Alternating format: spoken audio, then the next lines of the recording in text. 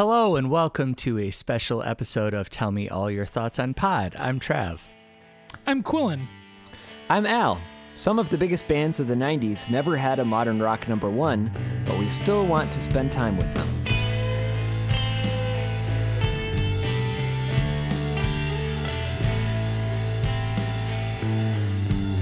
I'm sad 'cause of heroin, y'all.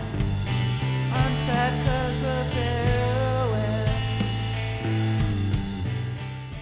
Brown Boys themselves, Seattle band Alice in Chains, had several singles that charted on the mainstream and modern rock charts, but never a modern rock number one. My favorite colors are pee-pee and poo-poo, y'all. Today we'll talk about Alice in Chains' first three studio albums, Facelift, Dirt, Self-Titled, as well as the Jar of Flies and Sap EPs and their 1996 MTV Unplugged album. And then, would you Godsmack them bones into your angry chair as we go down in a hole to rate some of their hits? I was wondering what would break first, your spirit or your body, or Batman.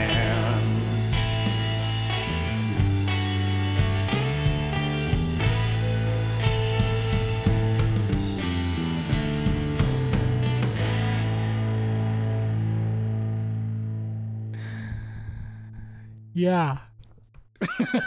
Thank you. Yes, I would. Did you mean for wood to be a Alice in Chains pun? Of course. Would. I should have put more What? emphasis on that, right? What? All right. So Alice in Chains. They were a band. They were a band. Generally of four people. Mm-hmm. We start off with the primary lead singer, who was Lane Staley. And then you've got guitarist and sometimes lead singer, Jerry Cantrell. Drummer Sean Kinney. The first bass player was Mike Starr and later Mike Inez. Mm-hmm. And after the passing of Lane Staley, spoiler alert, William Duvall took over lead vocals. What would you say is the sort of brief bio of the band? Well, so Jerry Cantrell had a previous band called Alice in Chains. This is in the late 80s. I thought Lane Staley had that band. Okay, Lane Staley had a band called Alice in Chains. And then Jerry Cantrell had some other band, and they passed like ships in the night by one another, and then eventually they teamed up and they decided to form a band called Alice in Chains. And Lane Staley was kind of a self-destructive guy and messed around with heroin, and it kind of came to define the band's tenure, is my understanding. That sounds about right. I think they're kind of a group of Seattle scenesters who were just sort of familiar with each other and eventually kind of came to be in a group together. And sort of came from a hair metal adjacent scene and gradually kind of transitioned from that into more of what we would call alternative rock. Yeah. Yes. I think there was a pocket of Seattle bands that did that. I think some of the grunge bands came from the kind of butt rock hair metal scene. Mm-hmm. Some of them came from, like an artier, like punk, kind of aesthetic. And Yeah, so when people talk about Seattle grunge, they talk about Nirvana, Pearl Jam, Soundgarden, Alice in Chains, and of course they talk about related projects like Mother Love Bone and stuff like that. Yeah, but, more obscure stuff from before that. Yeah, but it Green seems River like in everybody's short description of Alice in Chains, they mention that Alice in Chains are the most metal of the Seattle grunge bands. which at least at first makes sense. After a while, I think that stops making sense. Yeah. But Yeah. Yeah. So, Quilly Boy, you kind of like Alice in Chains, right? I like a sizable number of their singles. Yeah. This was yet another band that I heard my brother listening to when I was in elementary school, and that caught my ear, and back then I came to like a few of their songs, and over the years eventually checked out an album or two, and I would say that they have some truly awful songs. I would say that they have some really, really great songs that stick with me, and I have a generally fond remembrance of Alice in Chains. Okay. Alec in Chains? This was really almost a completely new experience to me. I think that, one thing I realized doing research for this was that this is Alice in Chains scored better on the mainstream rock chart than the alternative rock chart. And they did well on the alternative rock chart, but I don't think that similar to STP, huh? Yeah, I guess In that so. way. I don't think that I heard a ton of them on alternative rock radio. And so I was curious to check this out and have it be a fresh experience. And I think I kind of realized as I was listening that the reason I wasn't very familiar with Alice in Chains was because I always changed the station when Alice in Chains came on. So I had some... The whole thing was interesting. I'm really glad that we're going into it. I think it's an important corner to cover. But I didn't have a relationship with this band, aside from a couple songs that I liked. And I don't think my new relationship with the band is much better. Okay. Q Baby, you mentioned there were some great songs, some terrible songs. What are their strengths? What are their weaknesses? Yeah. I would say I feel like with them it's hard for me to say what is like an objective strength versus like what is a personal positive for me. I would say, for example,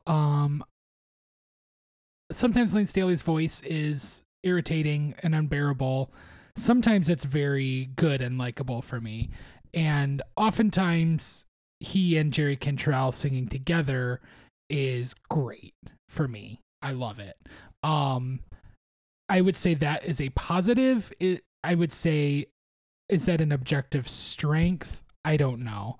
I think that they have an ear for unique harmonies and melodies. And I guess that would be a strength. Musicianship is top notch. Jerry Cantrell is a fantastic guitarist. I can't remember what you said the drummer's name was. Sean Kinney. Sean Kinney is an excellent drummer. They're great musicians. Good sense of dynamics later on, I think. Later on in their career, later on in the 90s or mid 90s, I guess. Those are the things that stick out to me. I think my biggest takeaway this time around of spending time with them is Jerry Cantrell's guitar playing later on in there, like starting with even Sap, like I think his songs, the songs that he clearly wrote, I think his guitar playing, his chord usage was really impressive to me, and it was a major strength for the band, but that didn't always pan out on some of the other songs that he did not write. Yeah, I'm really glad you mentioned their musicianship, because I think that is probably one of their strengths. and I know that Jerry Cantrell, I guess, at least for me as a guitarist, like there are moments where he's fantastic and he really is like, plays these like transcendent leads that really stand out as highlights of their songs. And then I guess there are also moments where he's like just like technically great and kind of self-indulgent and playing as many notes as he can, like that kind of guitar playing, which isn't always my favorite. Yeah, totally. But I think it is worth kind of acknowledging their musicianship. And then I guess we should probably differentiate between the vocals of Lane Staley and Jerry Cantrell.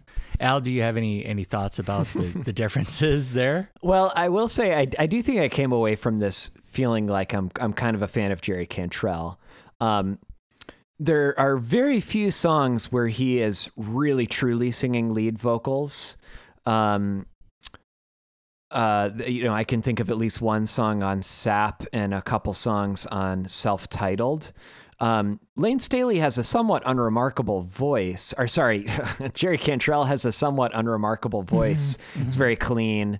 No real character, like no like outright character to it, right? Not a lot of character. Especially in contrast to Lane Staley. Lane Staley has such a heavy...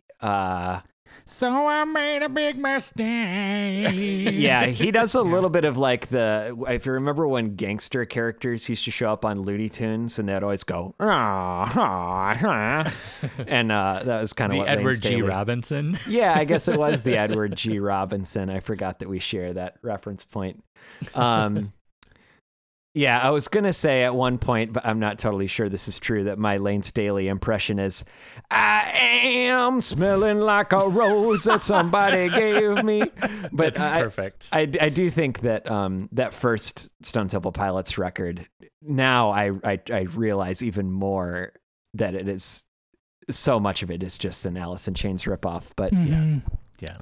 The vocal harmonies are really impressive. I found that... hang on, if Chatsworth's going to fuck up no, he's not. Okay. I found that Lane Staley was too much for me a lot of the time.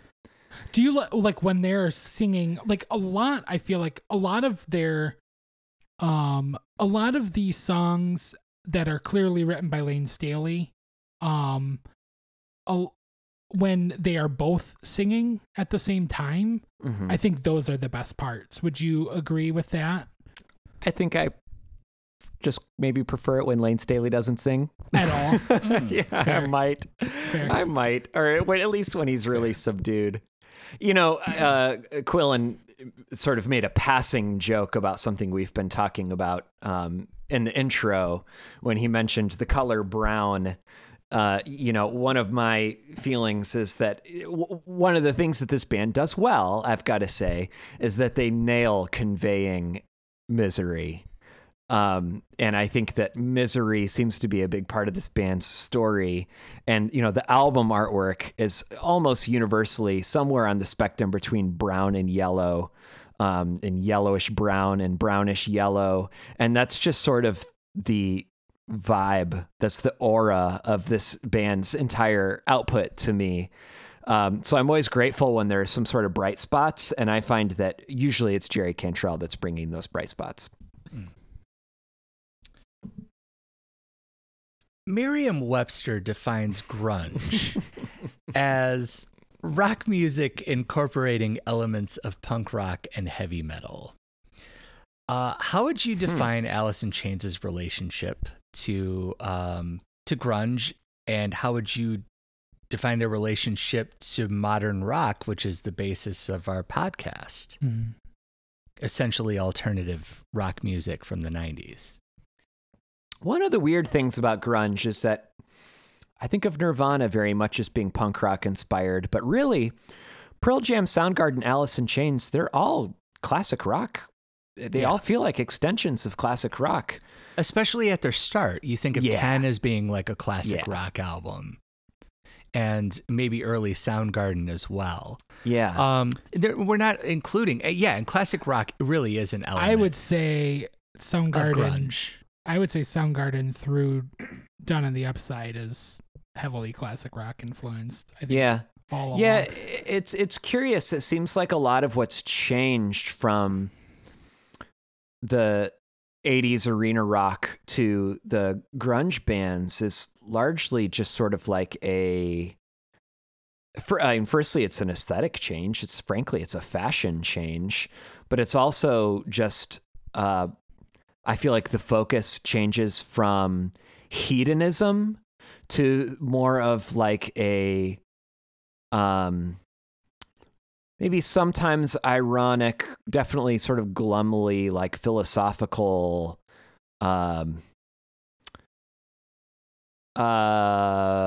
malaise, and I guess a cynicism that feels like a distinctly early 90s thing.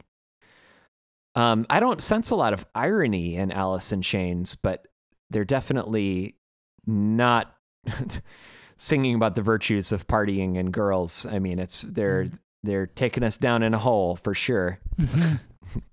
But it's interesting that you say that, because I did. One of my coworkers mentioned seeing them in Lollapalooza like 1992 or 3, and just describing them as being like incredible rock stars. And I was like, really? Like, that's kind of okay, like, cool. I mean, I guess, there's a sort of element to that, with stage personas and performance and things like that maybe doesn't always come across in the recordings. But Lane Staley, for all the negative things I've said, he has undeniable star power. Just that kind of animal magnetism. Yeah. That, it's like when I hear Man in the Box come on Facelift, I know we're getting a little bit ahead of ourselves. I don't necessarily like that song, but from the moment that it starts, I'm like, oh yeah, I get why this is magnetic to people. You mentioned, talking about grunge kind of coming from a mix of metal and punk, and how only, like, Al, you were saying that really you were only getting a sense of punk from Nirvana during that time. And I would say that I think that I generally agree with that. I do think Pearl Jam messes with punk a little bit on Vitalogy. I think there's a punk edge to some of the songs. I think as mellow as No Code is, I think there are one or two songs that have some minor nods to it. But like, I think that's about it. And I think you're spot on with that. Alice in Chains and Stone Temple Pilots too, though to a lesser degree, just kind of, like fall into the just rut of slow hard rock kind of metal, at least for the first part of their career. And obviously they mellow up and get more interesting eventually, but I think I generally agree with where you're coming from. Great. Shall we enter the Sludge Factory and begin discussing their albums, their releases from the 90s? Let's get a facelift.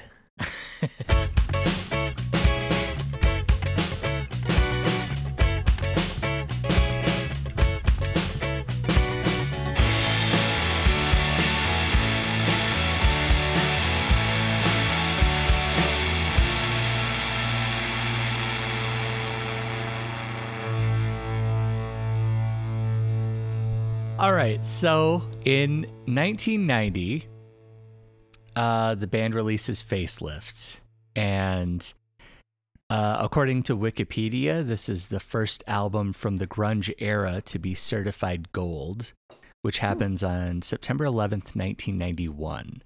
I guess the origin story of the album is that the demo tapes ended up in the hands of the managers of Soundgarden, who had already been active and relatively successful at that point. So since that time, it's gone on to be double platinum and has sold 2 million copies. What do you think of Facelift? I think it starts promising. Is We Die Young, is that the first track? Yeah. Yes. Yeah, it's pretty rockin'. It's the kind of 80s hedonistic rock that I like. It sounds like it could be an Aerosmith kind of song up until the vocals come in. I liked that, and I like the quick transition into Man in the Box. I think that's such a blast. A cool move. I feel like on a lot of the record, they don't quite have their songcraft figured out. I feel like the songs are constantly losing and then rebuilding momentum. And I think one of my complaints in general is that this band tends to have a lot of 5-minute long songs, or at least in that neighborhood. And sometimes I feel like, they've got some, I don't know if they're necessarily tempo shifts so much as, again, just momentum just dropping in and out throughout the songs. And that tends to be kind of a pet peeve of mine. I felt like there's a lot of stopping and starting. The only surprise song besides those two that I liked was the song I Know Something About You, which Quillen specifically texted us to trash when we were listening to it. It's got some funky riffage. It sounds almost like it could be the Chili Peppers or something like that. Yeah, exactly. And they pick up the tempo on that one more so than the rest of the record, and I found that to be a relief after so much mid-tempo rock.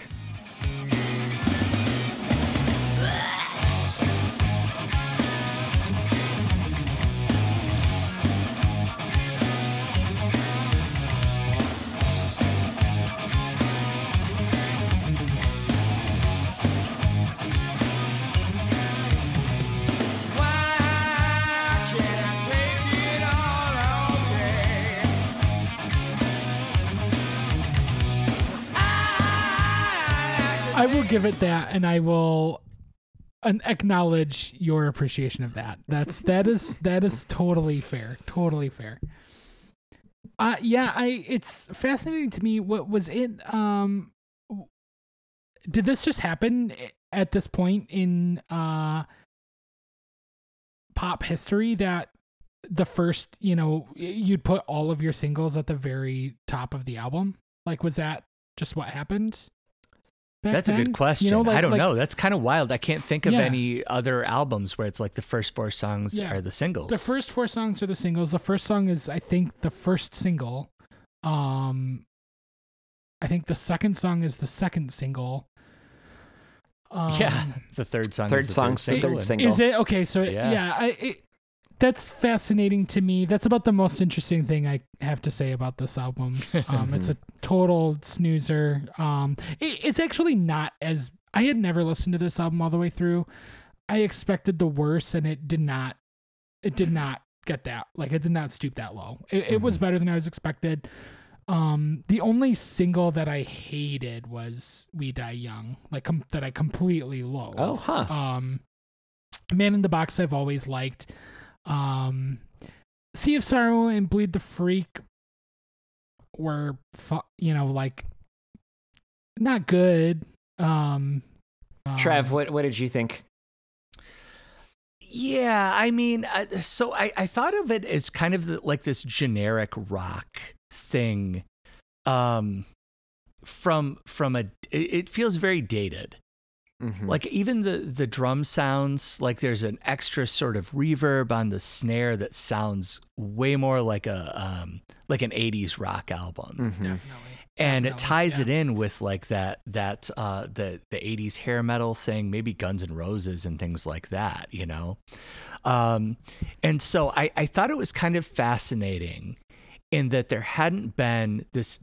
It was released at a time that there had not been an established blueprint for grunge and alternative bands. Mm-hmm. So it was neat to see kind of where it went. Yeah, it was just before all of that. It was, it was in the wild before that happened. That being said, I don't think there were any particular songs that like really stood out. I mean, Man in the Box is like an enormous hit. And honestly, this is the first time I've listened to this album because I kind of always suspected that it was more of a metal album that I wouldn't love. But hearing that transition from We Die Young into Man in the Box was like, whoa. Like it really kind of like got my attention and made me appreciate it a little bit more.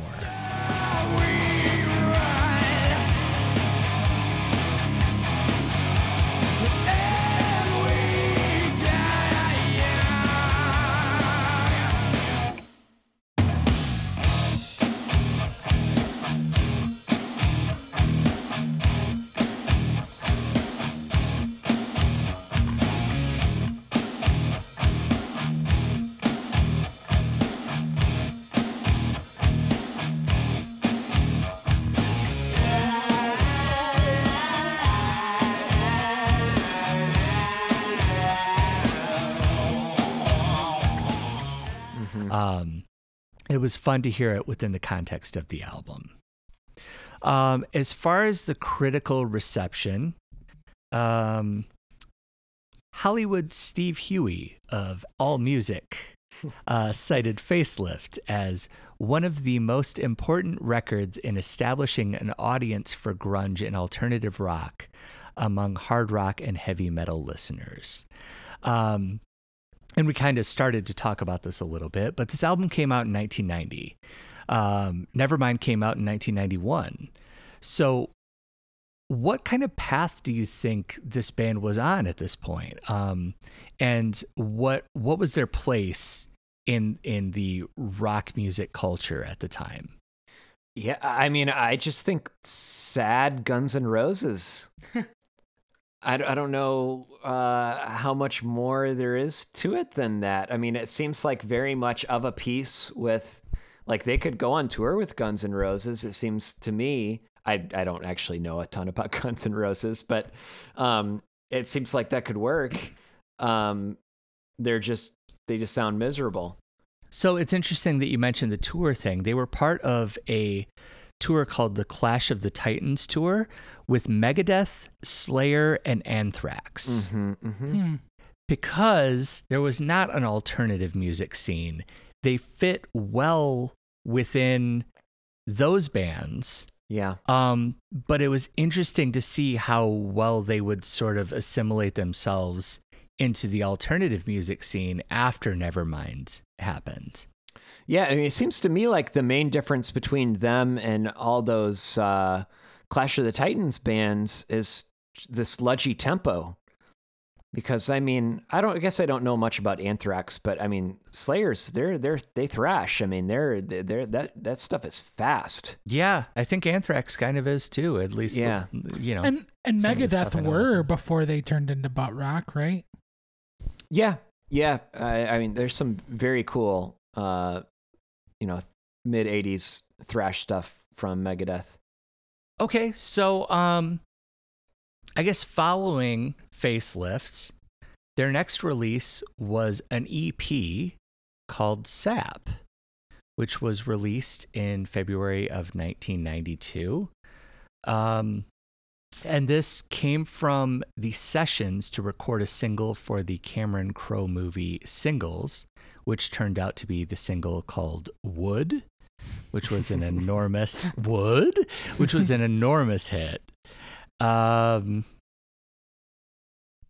What do you think about Sap?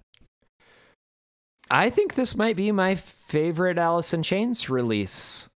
I was surprised. I overlooked it at first, and I went back and listened to it, and I thought it was that it was pleasant. It's nice that it's short. It's I feel like it's maybe one of their least bleak releases. And Got Me Wrong as our first, and correct me if I'm wrong, Got Me Wrong as our first really fully Jerry Cantrell led song, which to me made a big difference.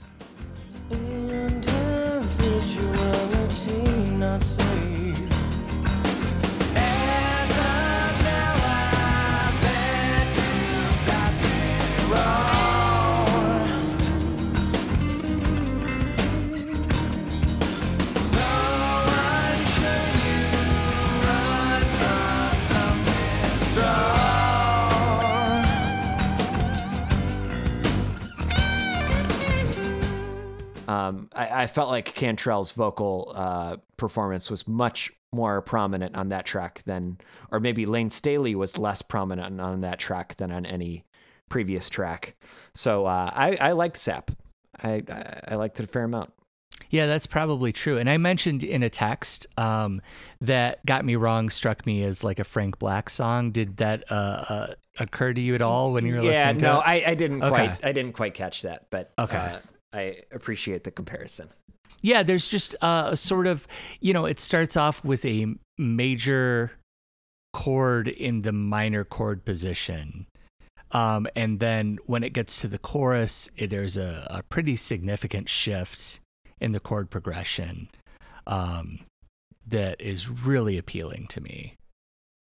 Anyways. Yeah, cool. Going? Off recording, we said maybe we'd only talk about 2 particular songs in this, but one of the songs, is it Right Turn? Features Mark Arm from Mudhoney and Chris Cornell of Yes. Soundgarden. Yeah. Which is, that was kind of eye-opening to me because I guess that makes them a respectable band in the Seattle grunge scene. Like I wasn't sure how they were perceived amongst their peers in the grunge scene. And so that kind of solidifies like, well, they must have been respected and friends with these other bands. Yeah, they're listed in the liner notes as Alice Mudgarden. Yeah. But yeah, Got Me Wrong, great single. I do think it is Cantrell's like least interesting guitar performance on a predominantly Cantrell song. But that's always been a favorite of mine. And Brother, which I was the leadoff track, which I was unfamiliar with. It may have sounded a little familiar to me, probably because of and we'll talk about this more later, but the MTV Unplugged album. But this song slaps. Brother is like awesome. And is Brother another Cantrell penned song? Lane Staley is not listed under the lyrics on Wikipedia. All lyrics and music written by Jerry Cantrell, except where noted. So he wrote the whole EP, essentially. That song, great, like very simple drumming, but very, very solid performance, smart playing. Cantrell just kills it on guitar. Some of my favorite guitar playing of his is on that song. Just a really killer track that I don't understand why that wasn't a single either. Say I've lost my mind. Brother, tried and hoped to find you were always so far away.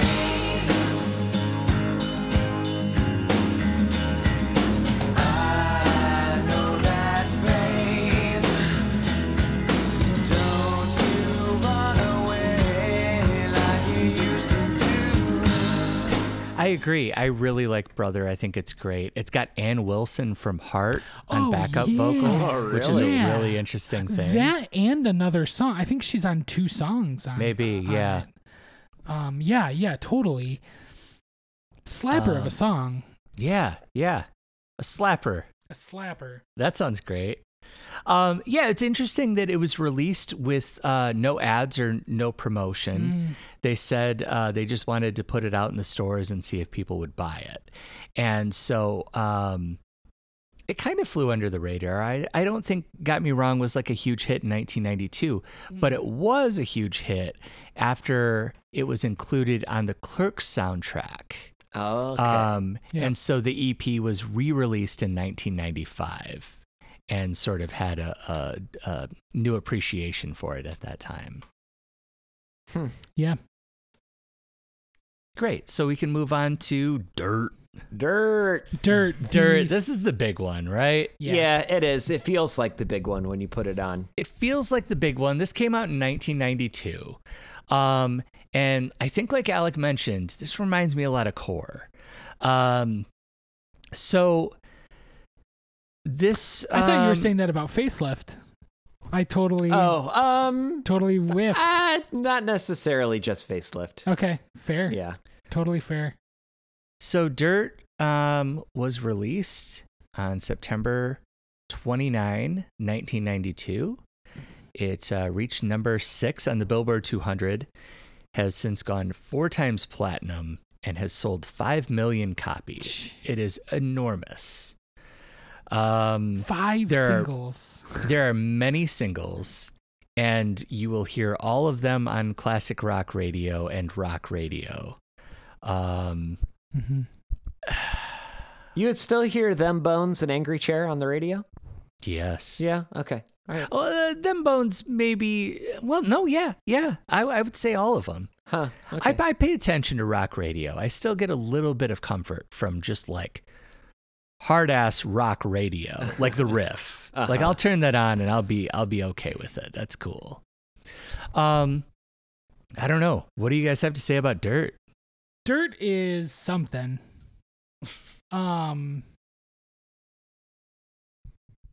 Yeah, I don't know. It's it's really interesting.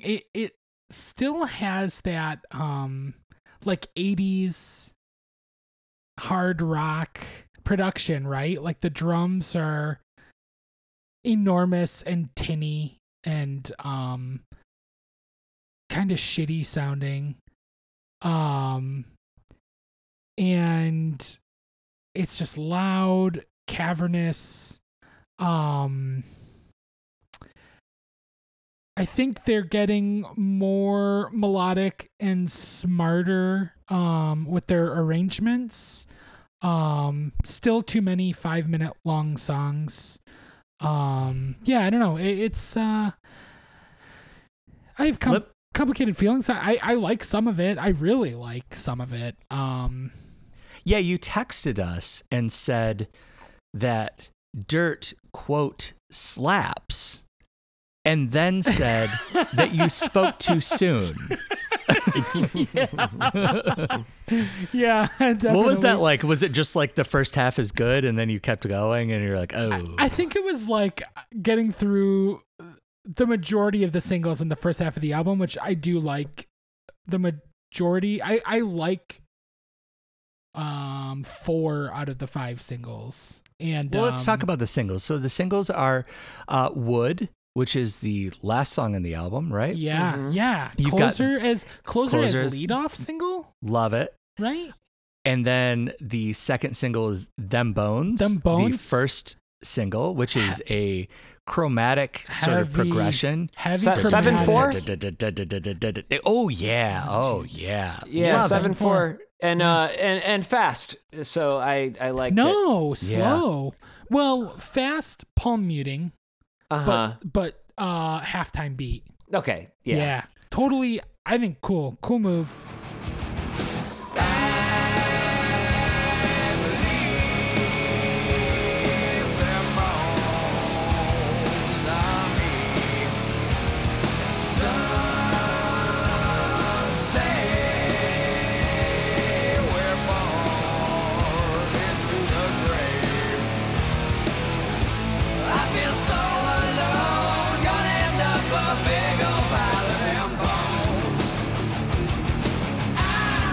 Yeah, I was into Them Bones.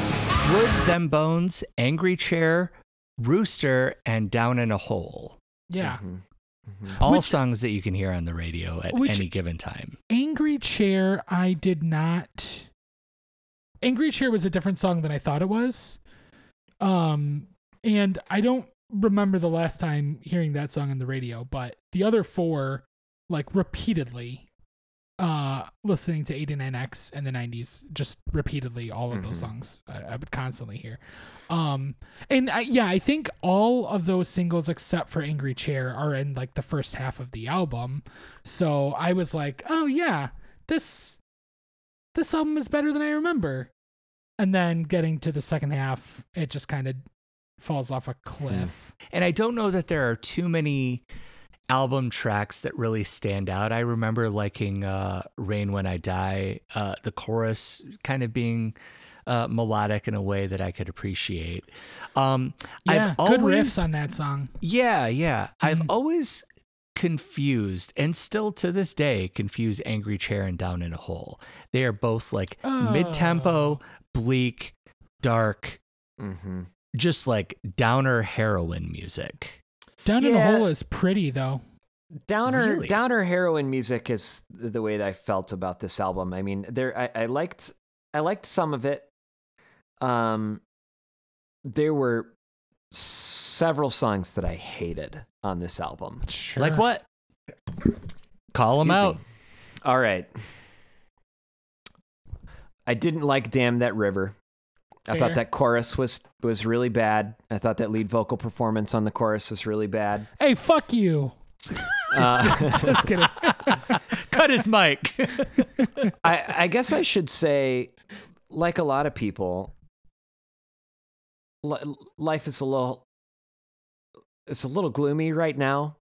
And I kept getting, this is not a song that I hated, but I kept kind of getting down in a hole stuck in my head and kind of thinking like, this is where I am right now. I'm down in a hole. And I really did. And That's incredible. it was really just that the guitar, that the opening guitar and the very beginning of the chorus that I'd kind of get stuck in my head and I'd think, yeah, like I'm vibing with this right now. And then I would actually listen to it and there'd be these little Lane Staley kind of like kind of thrown in after the lines. And then that part where they go, I'd like to fly, where I was like, oh no, I can't do this. Really? I can't do this. Oh man.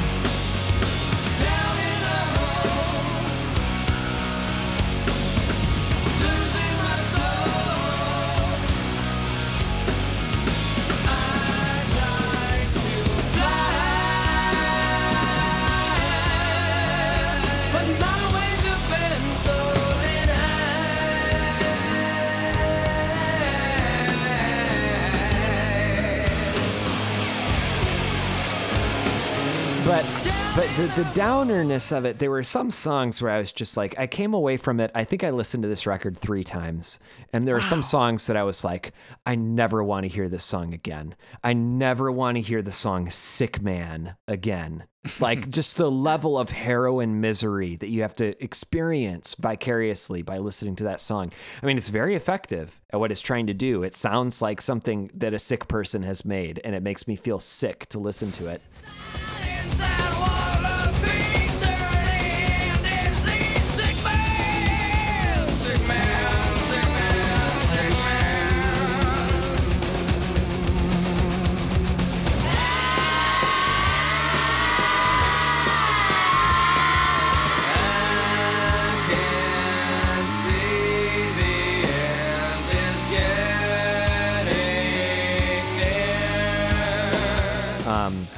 Junkhead, the one that has some kind of a what's my drug of choice? Well, what have you got? Hate to Feel, hated that. And I hated the single Angry Chair, which I think we've already, we were talking in the green room about the way that the vocals are delivered in that, but the chorus is, hey, oh. It is a little cartoony. The Lane Staley performance, I think, is maybe one of the worst I don't hate performances Angry of Chair. his that I can think of. I guess I think it's interesting that, like, if I heard this, so this was 92, and I was not listening to it immediately as it came out.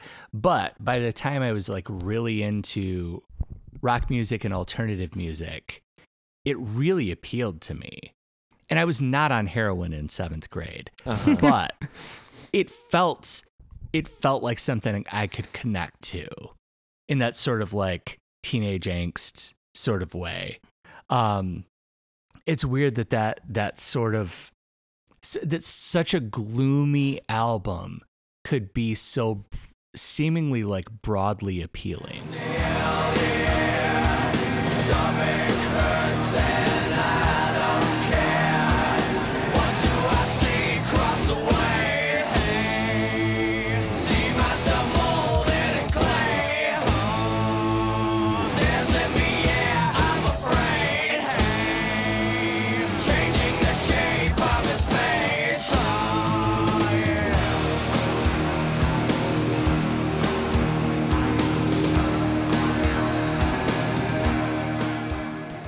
What is the worst song on the album, and why is it called Godsmack? And is it the namesake for the band Godsmack? It's gotta be. It's got to be, right? It has because to be. they totally aped Alice in Chains. Exactly. Did you see the that song title and go, "Oh, that's where they got the band," Yeah. and then went, "Oh, the band sounds exactly like Alice in Chains." Yes. Yeah. It was Gosh. a progressive, like, oh, Huh. yes, I remember owning this a is true, and Godsmack album. this must be true. And Right. I liked those Godsmack singles, and I can't even think what a single one of them. Sounds like Voodoo? one who's so far away when I feel a snake bite enter my vein. Never did I want to. Oh boy. That's the only one I okay, can I think guess of I've off the outed top of my myself. head. Yeah. The was it- singing on that song on Godsmack is like, that is the most offensive Lane Staley performance without question. It is horrific. Okay. Horrific. But yeah, Wood is a song that I have I just loved it from the first time I ever heard it as a kid. Always stuck with me. Great tight drumming, memorable bass line. Cantrell singing the verses and Staley singing the choruses, which I didn't Oh really, yeah, good point. I didn't notice that. I didn't know that until watching. Sometime when Lane Staley keeps it like more low key, I have a hard time differentiating between their voices. And I think that was the case here. Was I always thought it was just Lane Staley singing low key, of course, during the verses, and then singing loud during the chorus. But no, it's split vocal duties, and it's great. But Yeah. Staley's also like coming in heavy with those harmonies. Oh in the yeah, verse, yeah, too. yep. Yeah, I mean, I always just kind of assumed that, like bands do, like a lot of singers sing their own harmonies on their records, and I think that was maybe the case, but yeah, I don't know. I don't think there's really anything. I just wanted to come clean with my love for the song. I don't think there's anything much to be said about it. It's very simple. Huge arena rock chorus. Huge rock chorus, right? Yeah. Teach me, young child, love hereafter. Into the flood again. Same old trip it was back then. So I made a big mistake to rather see it was my way.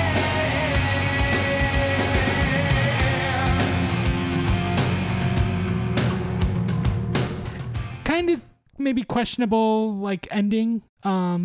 Like kind of hilariously cheesy bridge at the end of the song, and then the actual ending. Ah, good one. I like that ending. I Yeah. do too. I Yeah. definitely do, but it is silly fun. as hell. Yeah. Yeah, I don't know. I think the singles, like even Angry Chair, I don't love it. I don't even like it that much, but I think that there are far worse singles and songs on this album. Well, in their catalog, just in history. Angry Chair is a little too like Metallica, like slow Metallica for me. Like it's a little too close to like one, maybe. But Rooster was a sneaky one for me this time around. The ooze, the melody of the ooh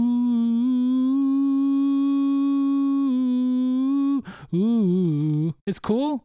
That's a cool part. I don't know. There's lots of sneaky stuff. Yeah, listening to Rooster this time around, of course, I've always heard this song, but I had never really thought about it too much. Something about the lyrics made me want to look into it a little bit deeper, and I learned that it's Jerry Cantrell wrote about his father's experience fighting in Vietnam. His father had the nickname the Rooster, and so the whole idea of who's come to snuff the rooster, he ain't gonna die, being sort of about his dad's being a survivor and dealing with some of the trauma from that experience. Jerry Cantrell tells a story of one time that his dad came to see Alice in Chains play, and that they played the Rooster, and all of that put together made, I guess probably that ended up being my favorite song lyrically. I don't love it altogether, but I came away with a fresh appreciation for it. They come to snuff the rooster. Ah, yeah.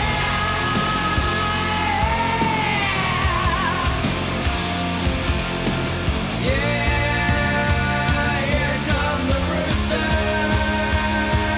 Yeah. You know he ain't gonna die.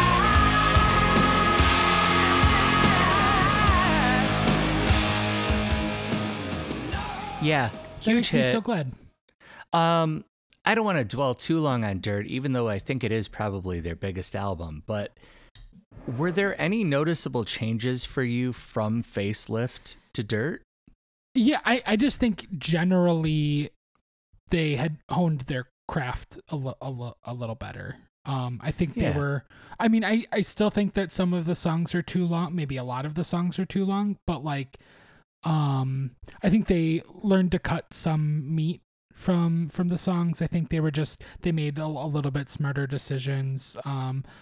They had a better grasp on what their sound is at that time, which is interesting because it changes, and they do these EPs that are kind of a completely different vibe. I don't know. I think there's a pretty massive difference. Maybe not quite as different as like STP going from Core to Purple or Purple to Tiny Music, but like I think they were just getting better at what they were doing. Yeah, that's fair. Great. Yeah. All of the singles charted on the mainstream chart. I think it's kind of funny to note that the only two that charted on the modern rock chart were Them Bones at number 30 and Angry Chair at number 27. It is weird. Not Rooster, not Down in a Hole, which seem more modern rock friendly. Wood didn't even Wood, not of even course. Wood. Yeah. Wow, yeah, that's interesting. So, I guess that being said, after Dirt,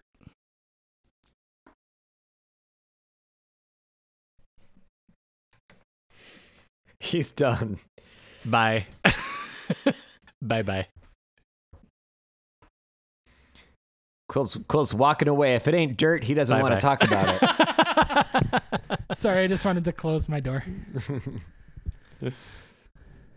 After Dirt, the band releases an EP called Jar of Flies in January 1994. And the story with... What? An What's EP that? that's almost like as long as a full length. Like it's a half an hour long. Yeah. So- in these days, it would be a full length. It is also the first EP in music history to debut at number 1 on the Billboard 200 chart. Wow. It is triple platinum and has sold 4 million copies. The story with this EP is that the band had come home at the end of the Lollapalooza tour in 1993 and found themselves evicted from their respective residences after maybe they were living together, I'm not sure. But they failed to pay rent, so they were evicted. And so they moved into the London Bridge studio in Seattle, where they had previously booked time. And they had no material written prior to entering the studio. So they went in and decided to write some songs. In addition to this, they had parted ways with their bassist, Mike Starr. And there's some sort of discrepancy about how he had left. I think the band had suggested that it was like a difference in priorities, and Mike Starr was sort of defensive about like maybe his drug use being part of the reason why he was kicked out. But they brought in the bassist Mike Inez from Ozzy Osbourne's band after they had toured together on the No More Tours tour with Ozzy Osbourne. Mike Inez steps in as the bassist, and immediately, to me, adds a new layer to the band. Mike Inez wrote the bass line to No More Tears by Ozzy Osbourne, which is very distinctive and one of the more prominent sort of like bass lines that you'll hear on classic rock radio. So they brought him in, and they were learning to write together. And basically they put together these 7 songs and did it primarily acoustically, to great success. What do you think about Jar of Flies? I think it's got some of their best moments. I think that there are some misses. It's an interesting turn. I mean, I know Sap was intentionally acoustic based too. But yeah, I don't know. This has some of my favorite moments, and it's a cool little EP. Yeah, so Al, I know you've been kind of down on the bleakness of, Facelift and Dirt, and some of the gnarly Lane Staleyisms of the band. What does this hit you differently? I mean, it's nice to hear something like "I Stay Away," which has a major feel and curiously goes into a full orchestra, almost like anthemic pop mode. There's still plenty of moments like that first song when are they saying Anna, where he just goes Anna over and over and over again. Anna. Are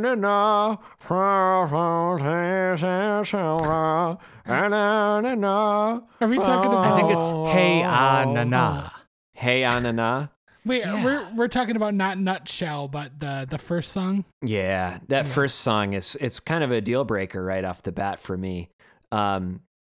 We'll get into No Excuses, I know, but that's a highlight of their career for me. So there are some glimpses of sunshine here, but I didn't really like the release as a whole. So the first song is called Rotten Apple, and it's basically I want to say the verses are in E minor, but when it gets to the chorus, it does this back and forth between E minor and E major and like a C7 that is so great. I love Rotten Apple. I think it's a fantastic opener. I love Nutshell. I think that's an incredible one too. Nutshell should have been a single. Nutshell is beautiful. Absolutely. Yeah. We talked a little bit about in the Wonderwall episode. I was trying to come up with other songs that had this open E minor 7 chord structure, and I couldn't think of any of them. And it's this. This is it. Mm-hmm.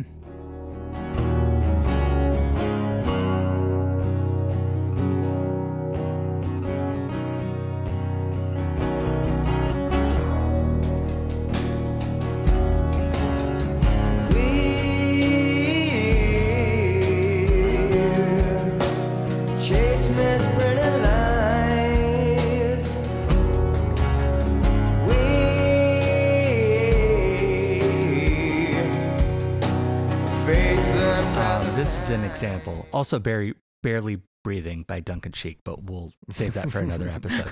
Anyways, Nutshell, fantastic. Rotten Apple, fantastic. I Stay Away.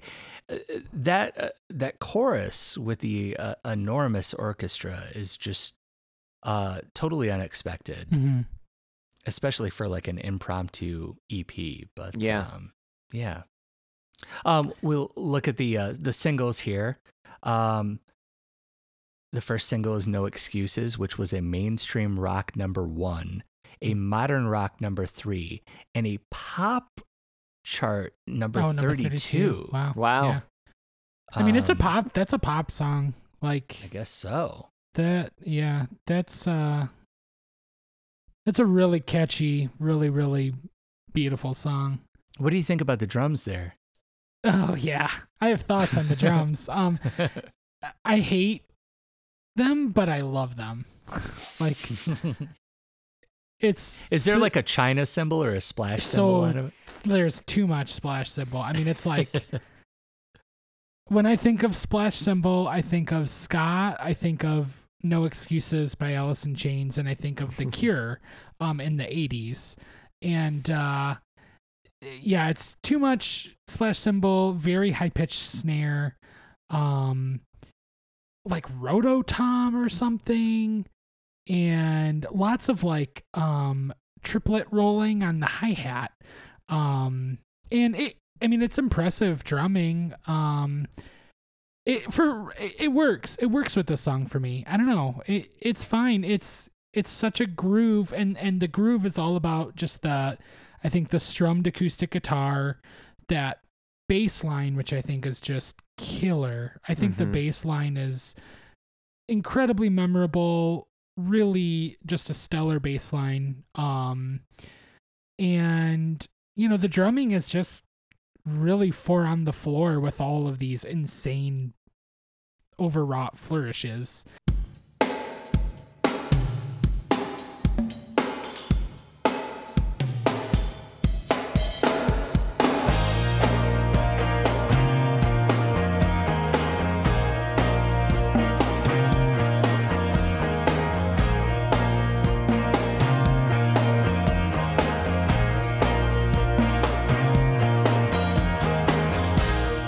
It's alright.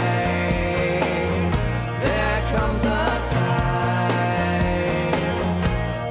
Got no patience to search for peace of mind. Laying low. And it's kind of cool. Vocal melody's great. Chorus kind of changes the tone of the song and is interesting. And yeah, this is like one of my absolute, if not, I don't know if it might be my favorite Alice in Chains song. I don't know. It's up there. I love it. It's interesting that you mentioned the bass part. I remember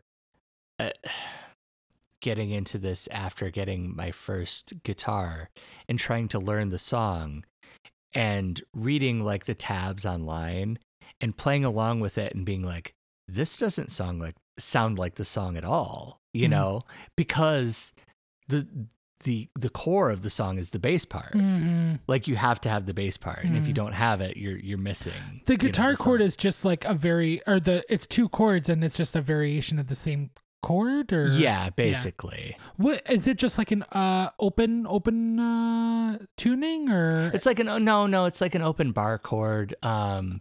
If that's even a thing, it's like an A to a B sliding up with the top 2 strings open.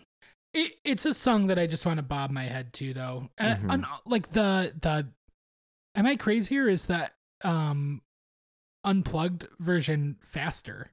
I think it is. It's like kind of speedy, and it kind of rules. I kind of like that. Yeah, I think I like the unplugged version a little better. I think I like it a little more too. Yeah. But more on that later. Right, we'll get to it, but I think there's something a little doesn't sit quite right with me about the electric leads on top of the acoustic songs. And it fits a little bit better when it's like all acoustic instruments. I think. You talking about the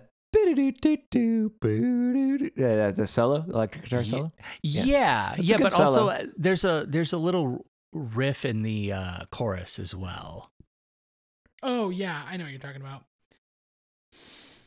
Yeah, I think I agree with you, Trev. I think there are songs later on where the mix of acoustic and electric is cool, but I think this song it should be all acoustic for sure. Yeah. So the other singles here are I Stay Away, which was a mainstream rock number 10, and Don't Follow, which was a mainstream rock number 25, which has an absolutely terrible harmonica sound. It sounds like... You're totally right. Oh my it god. sounds like Leave a Tender Moment Alone by Billy Joel, which is the worst harmonica sound I can think of. Sounds about right. Yeah, I don't think I noticed that one. I have a non-single that I want to mention. What are y'all thoughts on Whale and Wasp? No, is that the instrumental? Yeah, that's That's the- instrumental. That's the instrumental. Mm-hmm. My new line of skincare products is going to be called Whale and Wasp. I think it's a new cocktail bar in a Yeah. Yeah. hip part of Chicago, right? Yep. I enjoyed it. Oh, for real? I think so. Yeah, Oh, I like when I get relief from Lane Staley. wow. Trev, what do you Whatever think of form it? it comes in. I think it's fine. Yeah, there's no moments that I'm like particularly down on this EP. I mentioned Don't Follow having a terrible harmonica part, which it does, but like the rest of the song is like it's fine. It's Yeah. good. Okay, Alec, I'm pleasantly surprised. I thought you were gonna hate this song. I love it. I think it's like, I think this song is gorgeous. It's mysterious, and I love the picked acoustic guitar part, like the main section with the like soaring harmonized electric lead. I don't know. It sounds like something out of like a fantasy film. Like it was like in like Willow or something like that in the 80s. And this would be a song in that. Like a mix of like a modern take on like a fantasy realms music. I don't know. I think the song is cool as hell. I really like it. That's all. Great.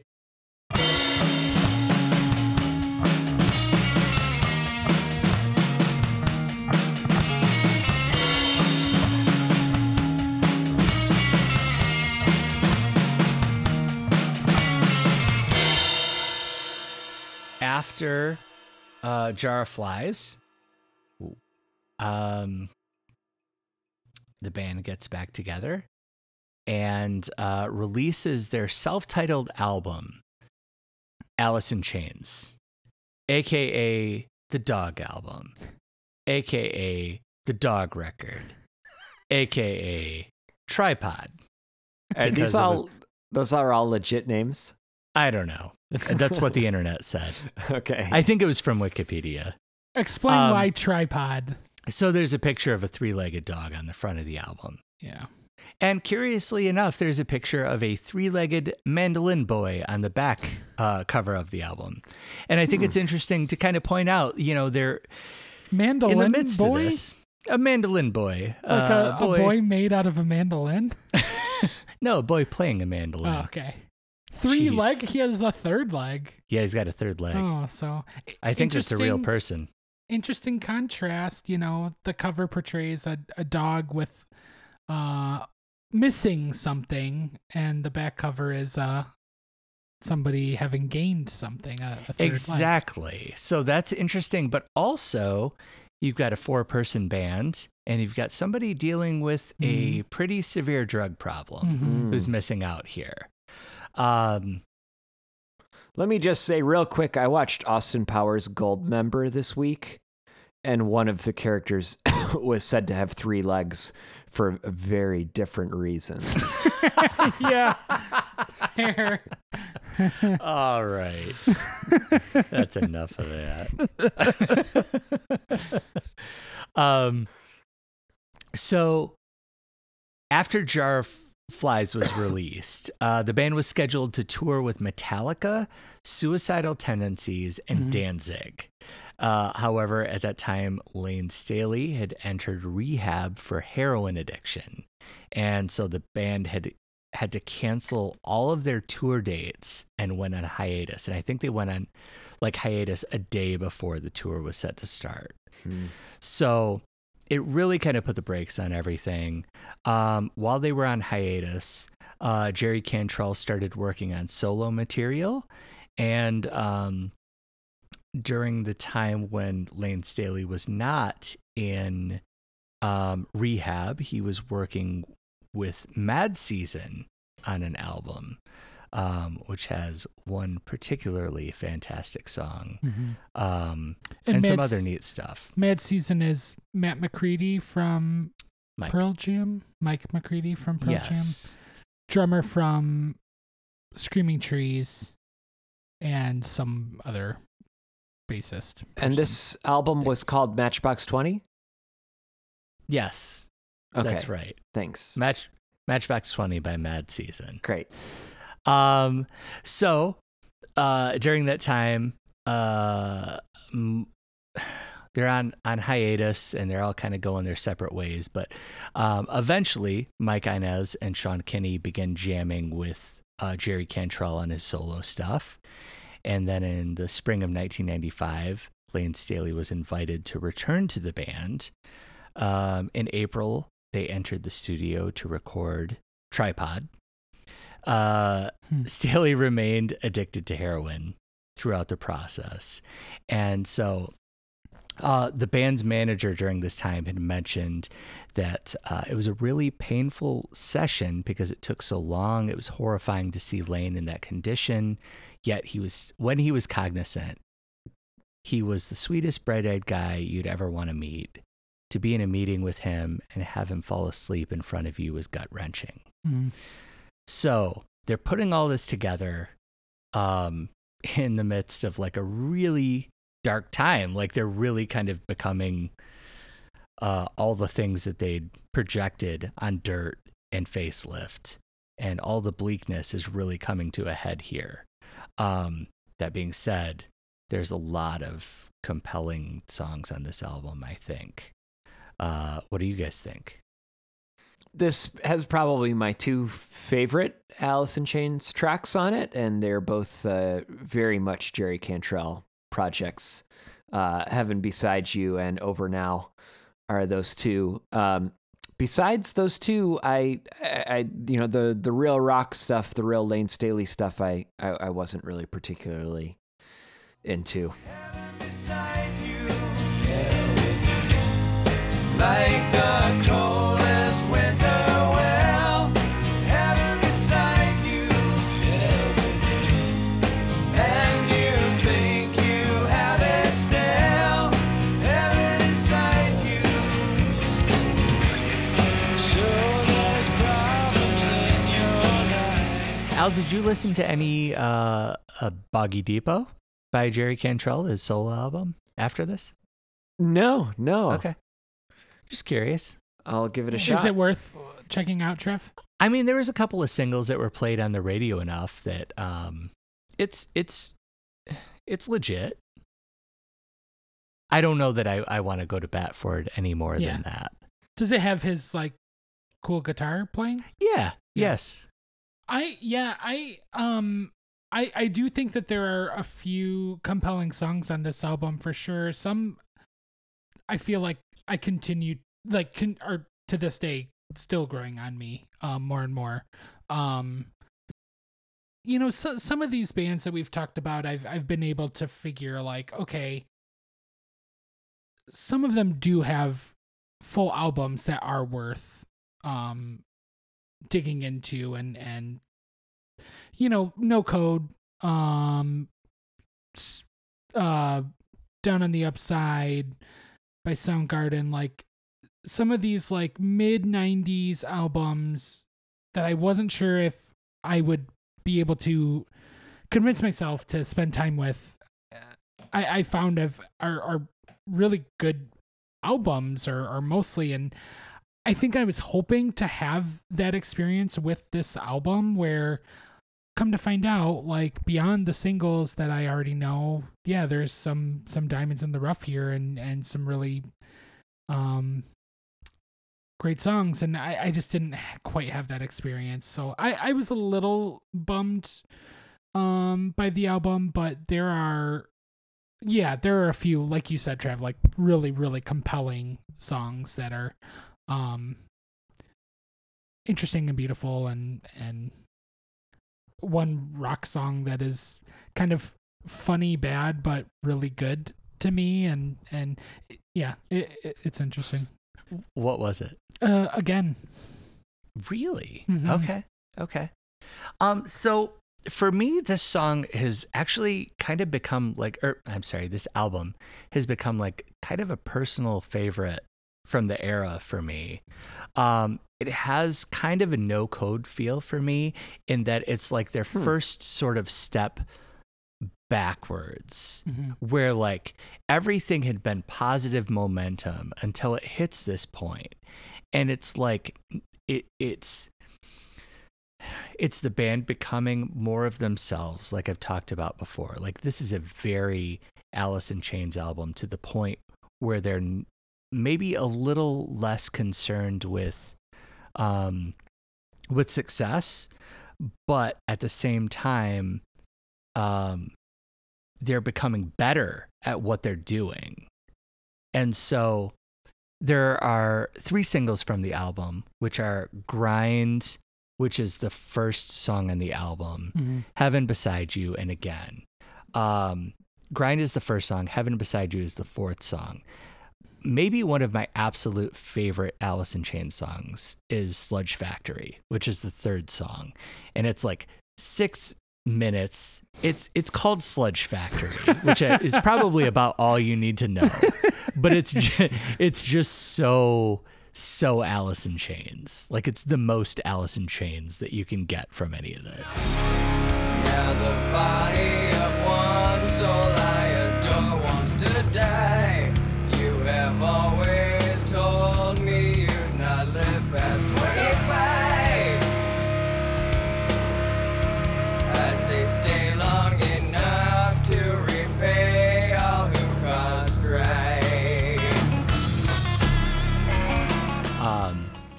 I also really love Brush Away, which has this gnarly riff at the beginning of the song, which should turn me away immediately. It's such an ugly riff where you hear it and you just go, oh, that's disgusting. And it's still sort of like attractive in a way. And I feel like that kind of goes for a lot of the album. Like there's a lot of beautiful sort of like ugly songs on this album. Sorry. No, I was just, I guess, I really, front to back, it's really something that I love spending time with. I feel very comfortable with. The worst song on it for me is Nothing Song. I don't think it's quite to the point where I'd be like, I can't tolerate this, but it's a bit corny. Otherwise, the singles are great. A lot of the album tracks are great. There are a lot of great album tracks, and the songs on the album that aren't great album tracks are just fine and help sort of like create this universe to sort of like settle in with. It's all consistent. It all feels very true. I just want to say, it's funny that you mentioned that it gives you kind of similar vibes as No Code.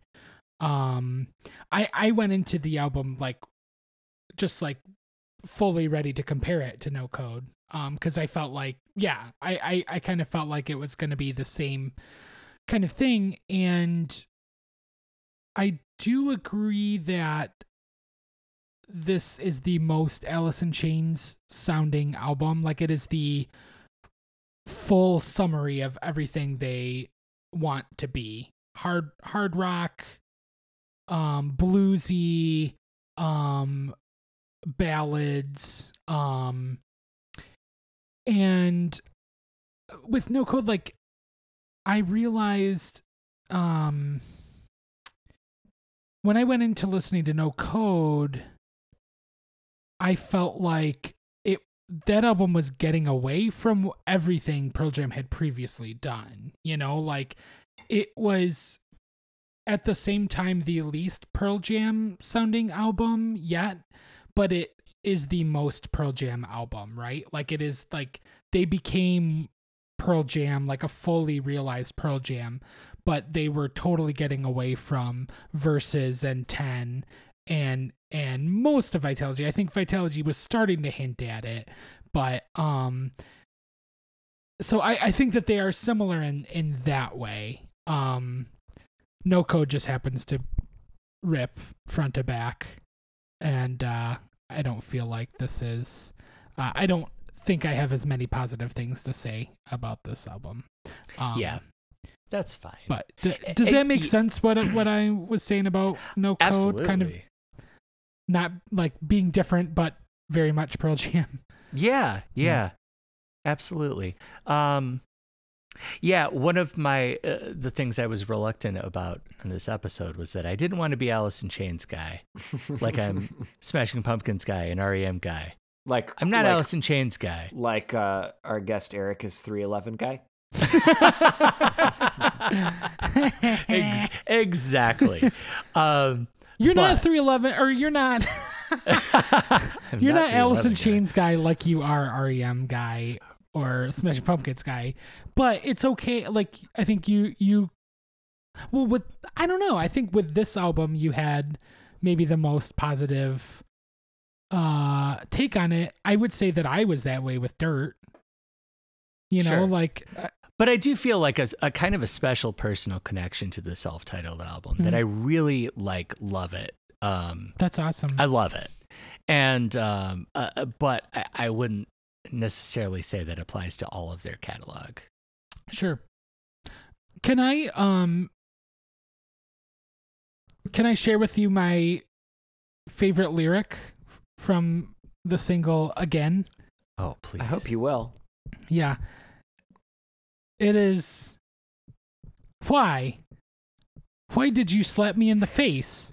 Ow. You know, sung by Lane Staley. Ow. sung by Lane Staley, but when I noticed, like, so again, so that was the third single on the album, and I didn't remember Grind from my childhood, and Grind is good. I do like Grind. Heaven Beside You I liked a lot when I was a kid, and I think it's better even than I remember it being. Again, I hated it when I was a kid, and I think that the music video had a lot to do with it. I think that I don't know, like, Lane Staley's wearing sunglasses inside and a leather jacket, and he just like is putting on this kind of like, he just seems kind of full of himself in this video to me, which was like not my perception of him previous to that, and so that kind of rubbed me the wrong way, and so I had a hard time with that song, and now it's like I really like the song. I think it's like one of their like best actual like hard rocking songs. But yeah, coming across, like, just listening to it and hearing, why did you slap me in the face? Ow. And then just reciting it back to me, like, to myself, without singing it. I was like, oh my God, he says, why did you slap me in the face? Ow. It's so funny to me. Maybe not something I should be laughing about, but No, he's dead now. Aaron. But that song's got some cool. I like the chorus or bridge or whatever, the instrumental chorus or bridge where he just sings "yeah" repeatedly, and Yeah. I think Yeah. they're singing the guitar part too, and it's a cool song. I really came around on that song. Great.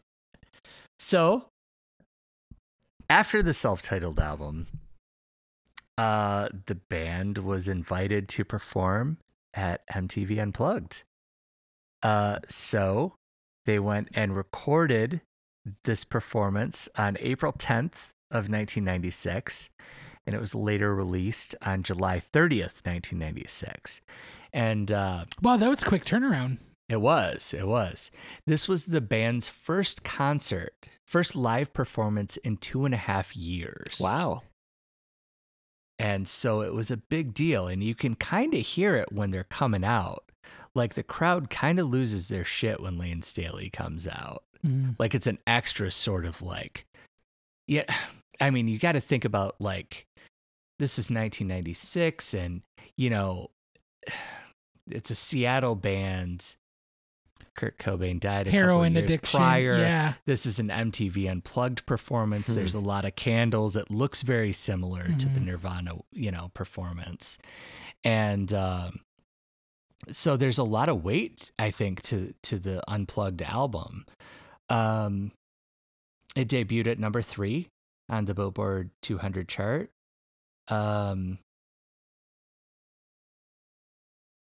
There were screw-ups throughout the performance. Got Me Wrong had to be played multiple times. Sludge Factory had to be played multiple times due to errors that the band had. Lane Staley forgetting lyrics, singing the wrong parts. If you watch on YouTube, there's actually some videos of him screwing up a line or coming in at the wrong part and just yelling, "Fuck." Yeah. Then they stop and then they go back into it. I think that's Sludge Factory. Is that Sludge Factory? Okay. Yeah. You like that song? I love that song. I think his vocals are crazy obnoxious on that song. Fair. But yeah, I thought that was charming to see because I watched the Vimeo like the separate Vimeo clips that are up on YouTube, and that mishap is charming. It's kind of nice. Yeah. And I think even on the take of Got Me Wrong that they went with, there are slight changes in the lyrics. And in one of the choruses, you can hear Lane Staley kind of change mid-word in one of them. And I think if you're watching it, you can see them kind of make eye contact with each other and kind of smile, like knowing that they had messed up a little bit. Funny. Which is a very neat kind of moment. That's great. Yeah. Yeah, that's great. That being said, they've already put out, a handful of acoustic, one acoustic EP and half of an acoustic EP. Critically, Stephen Thomas Erlewine from AllMusic mentioned, it doesn't offer anything that the albums don't already. The acoustic arrangements of the harder songs sound like novelties, and the rest sound like rehashes of their previous work, only without much energy. Except for the song that's not on any of their recorded albums. Which is? Killer Is Me? Yeah. That's a neat song. Yeah. That's the last song that they perform there.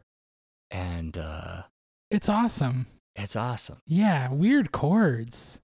Ooh. Yes. Unsettling. Yeah. But beautiful. And a Cantrell, a Jerry Cantrell jam. Having fun. Killer is me. Insane of mind. In the name of me. Can't find the time to let things be. Insane of mind. Yeah. Yeah. comes right after Over Now, which was the presumed sort of closer. I think it was set up to be the closer, and it was also the first single from the Unplugged album. It was a mainstream rock number 4 and modern rock number 24. Yeah, it's great. The lead. Yeah, we didn't even talk about it when we were talking about Tripod. The lead guitar is great. All the riffing is very cool. The vocal is it's just very clean, appealing, straightforward, and there's the chorus has some sort of slightly sharp bluesy edges to it that are really appealing, and the song overall, I feel like it comes off as pretty breezy in the context of the Alice in Chains discography. I like the song quite a lot.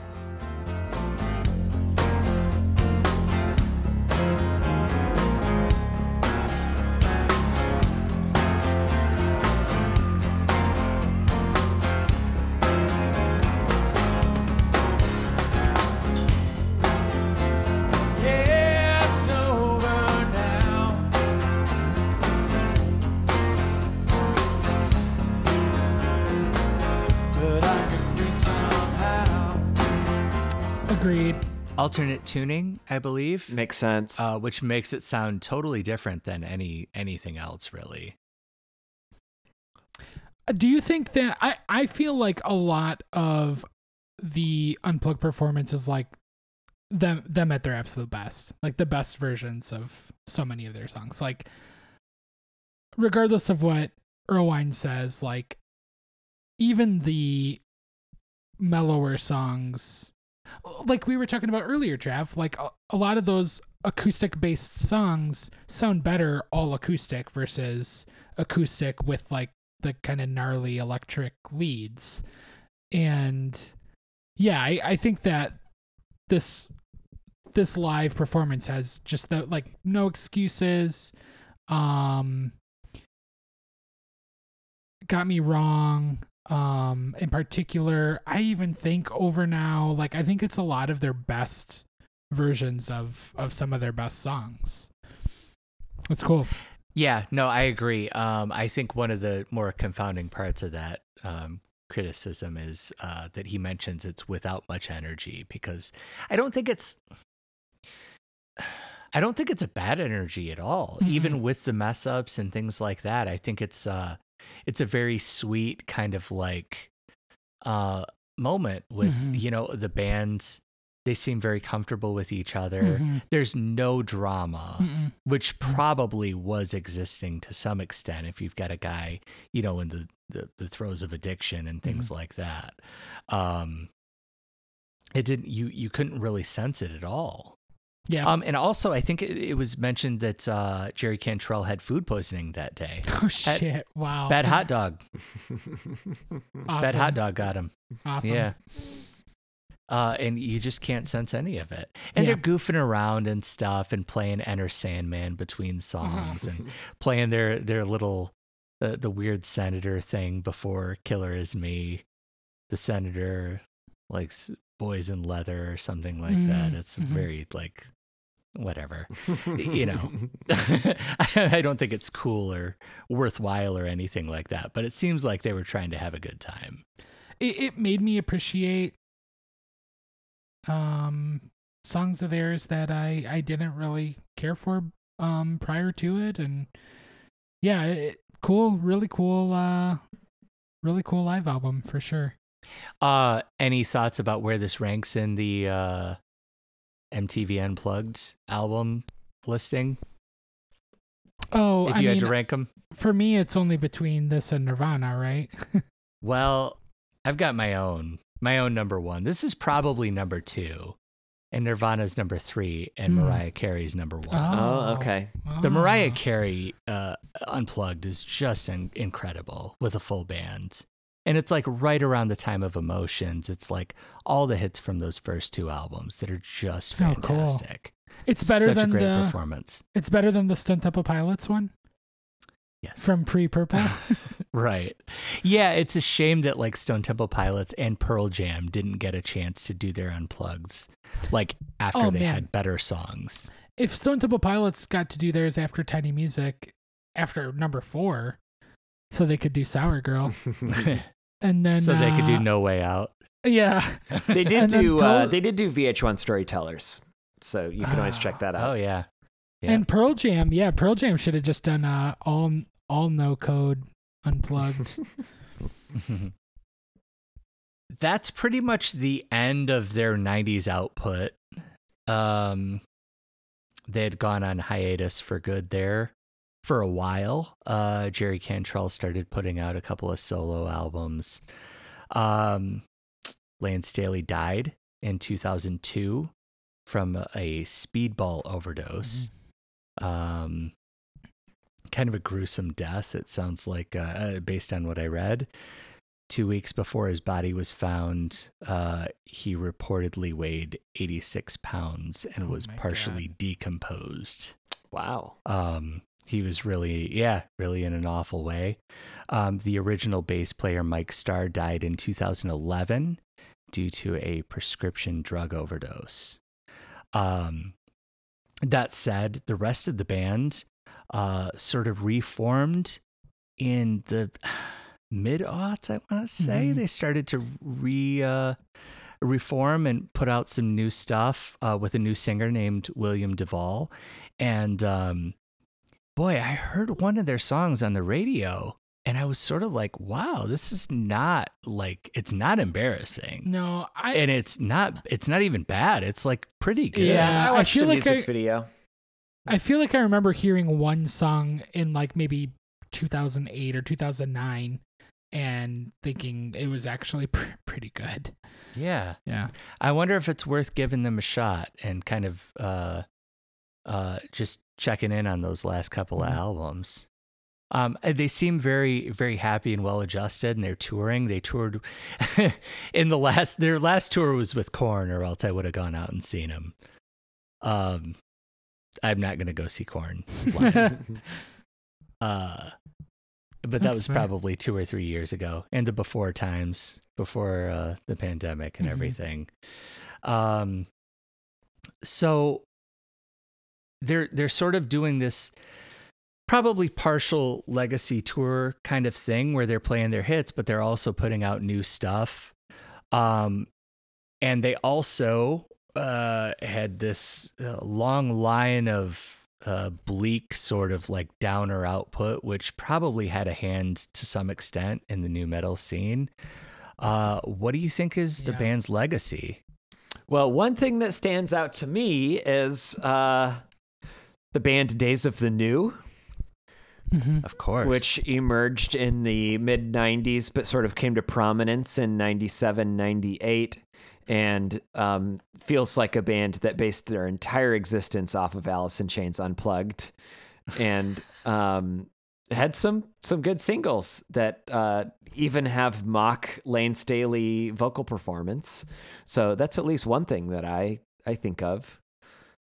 That's exactly right. Yeah. Yeah, I should go. I remember them. I can't think of the hits off the top of my head. I should go back and listen. And I remember at the time definitely thinking like, oh, this is like, yeah, like Yeah. this is band was inspired by Alice in Chains Unplugged. Is the main one that I remember is the because I finally found a reason I don't need no Yep. excuse. Is that Touch, Peel, and Stand? Is that what? okay. Exactly. Yeah. Yes.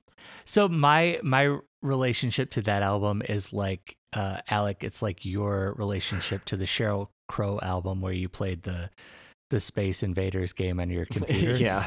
I got like a shareware floppy disk of like an alien putt-putt game and the Days of the New album at the same time. And so I like listened to that and played this game at the same time, and it was so great, like on a loop. The other singles I can think of were Shelf in the Room and The Downtown, which is awesome. Okay.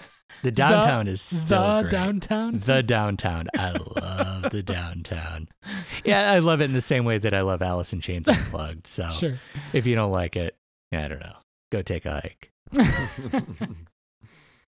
I do think on a negative note, if I think about a song like It's Been a While by Stained, I also hear the influence of Alice in Chains in a sort of nu metal adjacent, I don't know, a particular kind of like masculine acoustic misery that appeared in songs like It's Been a While. And I don't know, I don't know if it's fair to say, but I mean, even maybe a song like My Own Prison by Creed has a little bit of Alice in Chains vibes to it. So I can definitely think of some negative things in the long run. Yeah, I think that's spot on. I think Days of the New, Stained, Godsmack were descendants of Alice in Chains, and take that as you will. Mm-hmm. That's negative for some, positive for some. But that also applies to Pearl Jam, right? Yeah. I mean, like, Yeah. Pearl Jam's responsible for Creed, Yep. right? I mean, Yeah. and things like that. Yeah. I mean, they're not responsible for them. Like, you're totally, definitely, and but you know,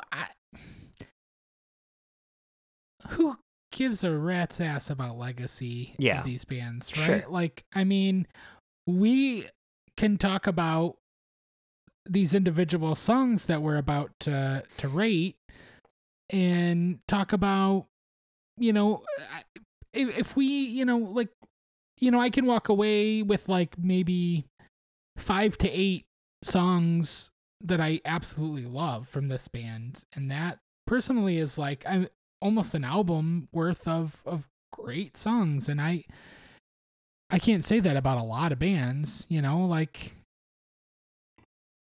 it's cool. They're cool. Well, I guess I do think it's interesting in that how it always seems to get watered down. And you can look at like a band like even Arcade Fire, when they make Funeral, they begat the Lumineers. Yeah.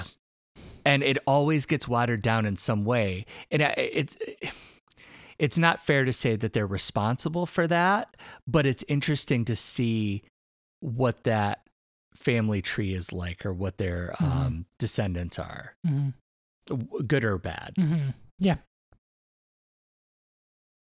Cool. Shall we head to the courtroom Yep. Yeah. to face the judge, Yeah. to see who enters the Hall of Fame and the Stall of Blame? Let's do it.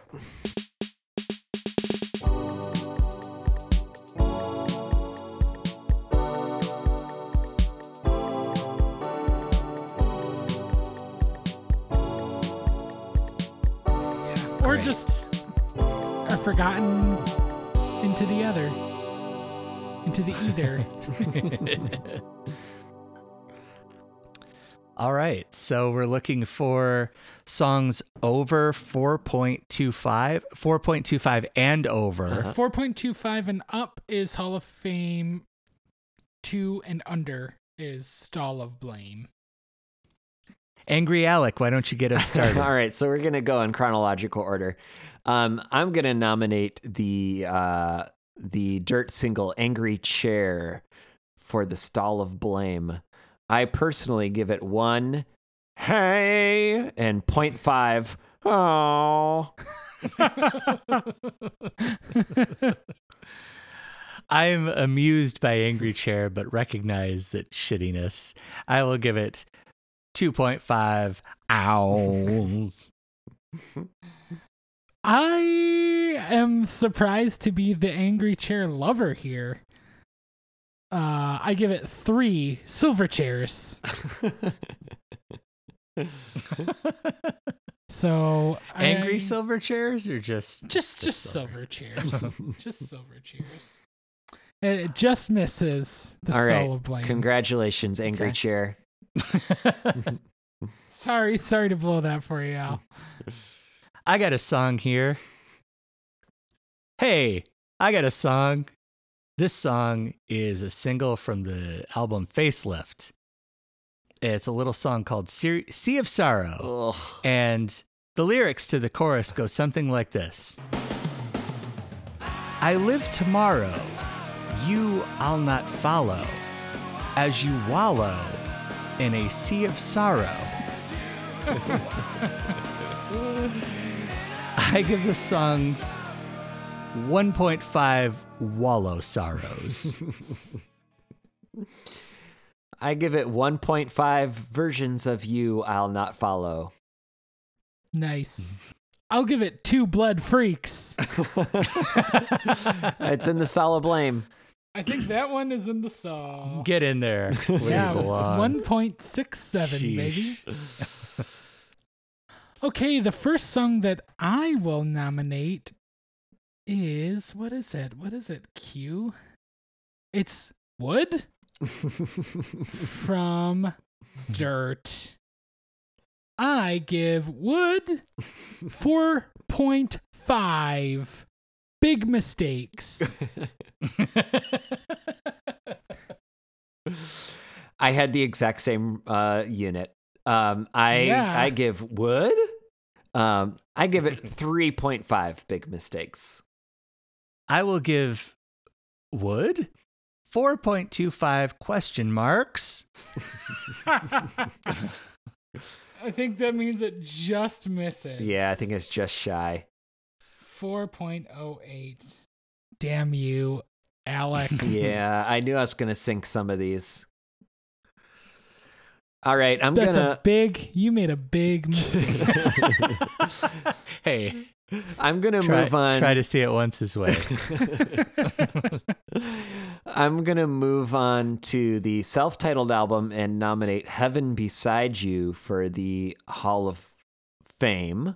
I almost said Hall of Blame. For the Hall of Fame. I'm going to give this 4.25 sour bridges. This song has a very sour bridge. 4.25. 4.25. Nice. I will give this song 4.25 problems in your life. I will give it 4 Heavens Beside You. Not quite. Didn't quite make it in. Nope, just missed it. Well, darn. Okay, Trav. Okay. Boy, I sure love that song Got Me Wrong from the Clerks soundtrack. Mm-hmm. I love Got Me Wrong. I think it is perfect. I give it 5 Wow. of Dante's girlfriend having sex with the dead guy in the bathroom of Clerks. 5. 5. Perfect. All right. I'm probably going to be the low one here. I give this one, I like this one. I give it 3.75 songs where Lane Staley's vocals are not prominent. Fair. Generous. I give it 4 Kevin Smiths. 4.25, baby. All right. It's in. It just makes it. You're Oh, 5. You're all 5. right. Saved it, Trav. Wow. Got Me Wrong. Into the Heroes Hall of work. Fame. Okay. My next nomination is a song called Down in a Hole. Back to Dirt. Back to Dirt. I'm bringing it back. Down in a Hole. I give it 4.25 holes that I'm down in.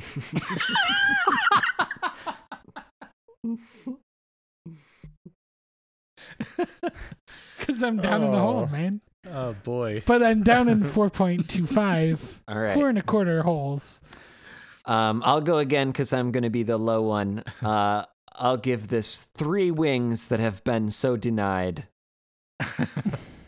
Damn. Yeah, I'm not so Yeah. hot on this one. No, me neither, unfortunately. I'm going to also give That's it 3 Fair. pieces of down feathers in a hole. like down in a hole. Okay, I get it. Well, at least it's not a stall of blamer, right? No. I wasn't sure what you were proposing there. Oh man, I love Down in a Hole. Wow. I do. The part for me is the down in a hole, boo boo boo boo boo boo boo boo. That happens Oh, like yeah. the last chorus. Yeah. Yeah. You like to listen to Down in a Hole, like you like to sit in a hole and listen to Down by 311? Possibly. Mm-hmm. Hole covering Down by 311. Yeah, Shit, man. Down by a Hole. I'm going to nominate something from Unplugged, the single Over Now. I will give this 4.25 Debts We Pay Sometimes. Cool. I like Over Now a lot. I'll give it 4.5 nows that are over. And I shall give it 4.5 killers that are me. Cool. Mm. That's in. So I think that one's in. Mm-hmm. Yeah. How about that song Grind from the self-titled album, a single? I give Grind 4.25 darkest holes. I'm going to be the negative one again. I give Grind 3 dog legs. So we got a 4.25 and a 3. And I will give Grind 3.75 bumps and grinds. Yeah. So, no. Okay. I think I end it, huh? Because I got 2 left. Yeah, go for it. All right. I will next nominate No Excuses from Jar of Flies. No Excuses is perfect. I give it 5 excuses. I'll be the low one and give it 4 excuses. Mm. Mm.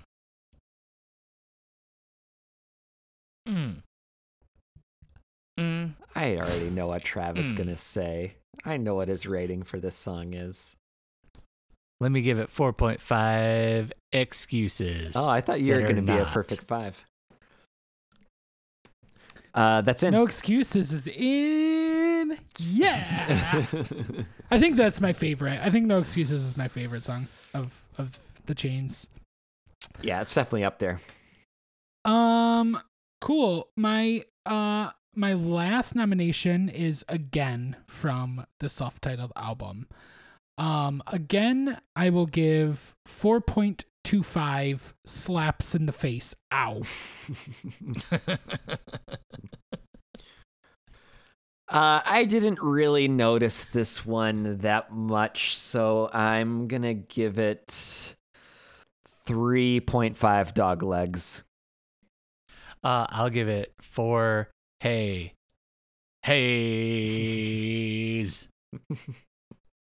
Okay. Nodded. Okay. Well, we got 3. We got three. 3. Okay, That's so pretty good. So Sea of Sorrow, I believe we got into the Stall of Blame. Yes. And then the Hall of Famers were Got Me Wrong, Mm-hmm. Over Now, Mm-hmm.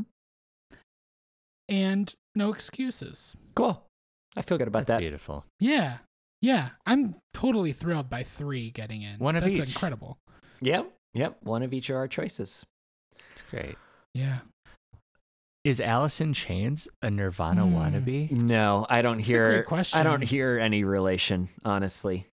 Any influence at all from Nirvana to Alice in Chains Not as really. they moved on? No. I don't The think so unplugged either. performance, the acoustic sort of incorporation that they were doing. I mean, I get that Nirvana kind of created a new archetype with the unplugged performance, and I get that Alice in Chains are following in their footsteps, but I just still see these as fundamentally different bands doing fundamentally different things.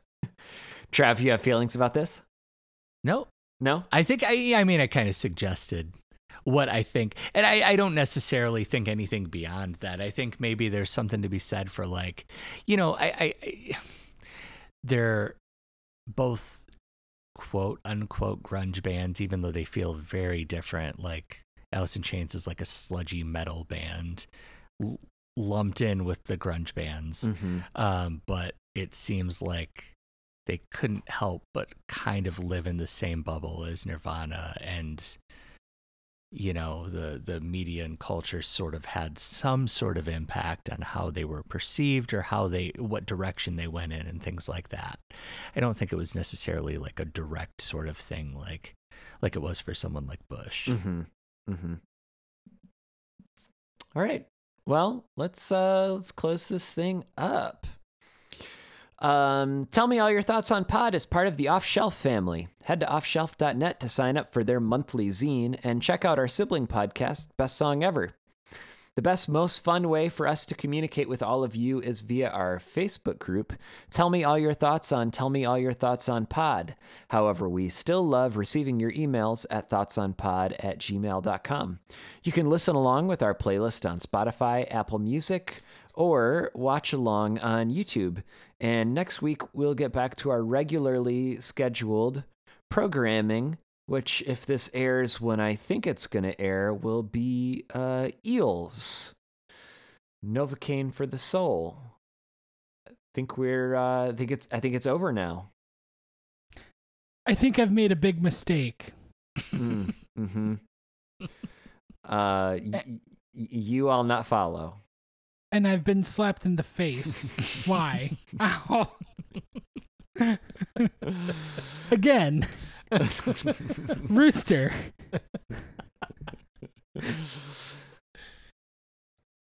I'm a man in the box. Just keep going. Just riff, man. I'm living down in the hole, man. Sitting on my angry chair, drinking from my sludge factory. With my 3-legged dog. See you next time. Wood?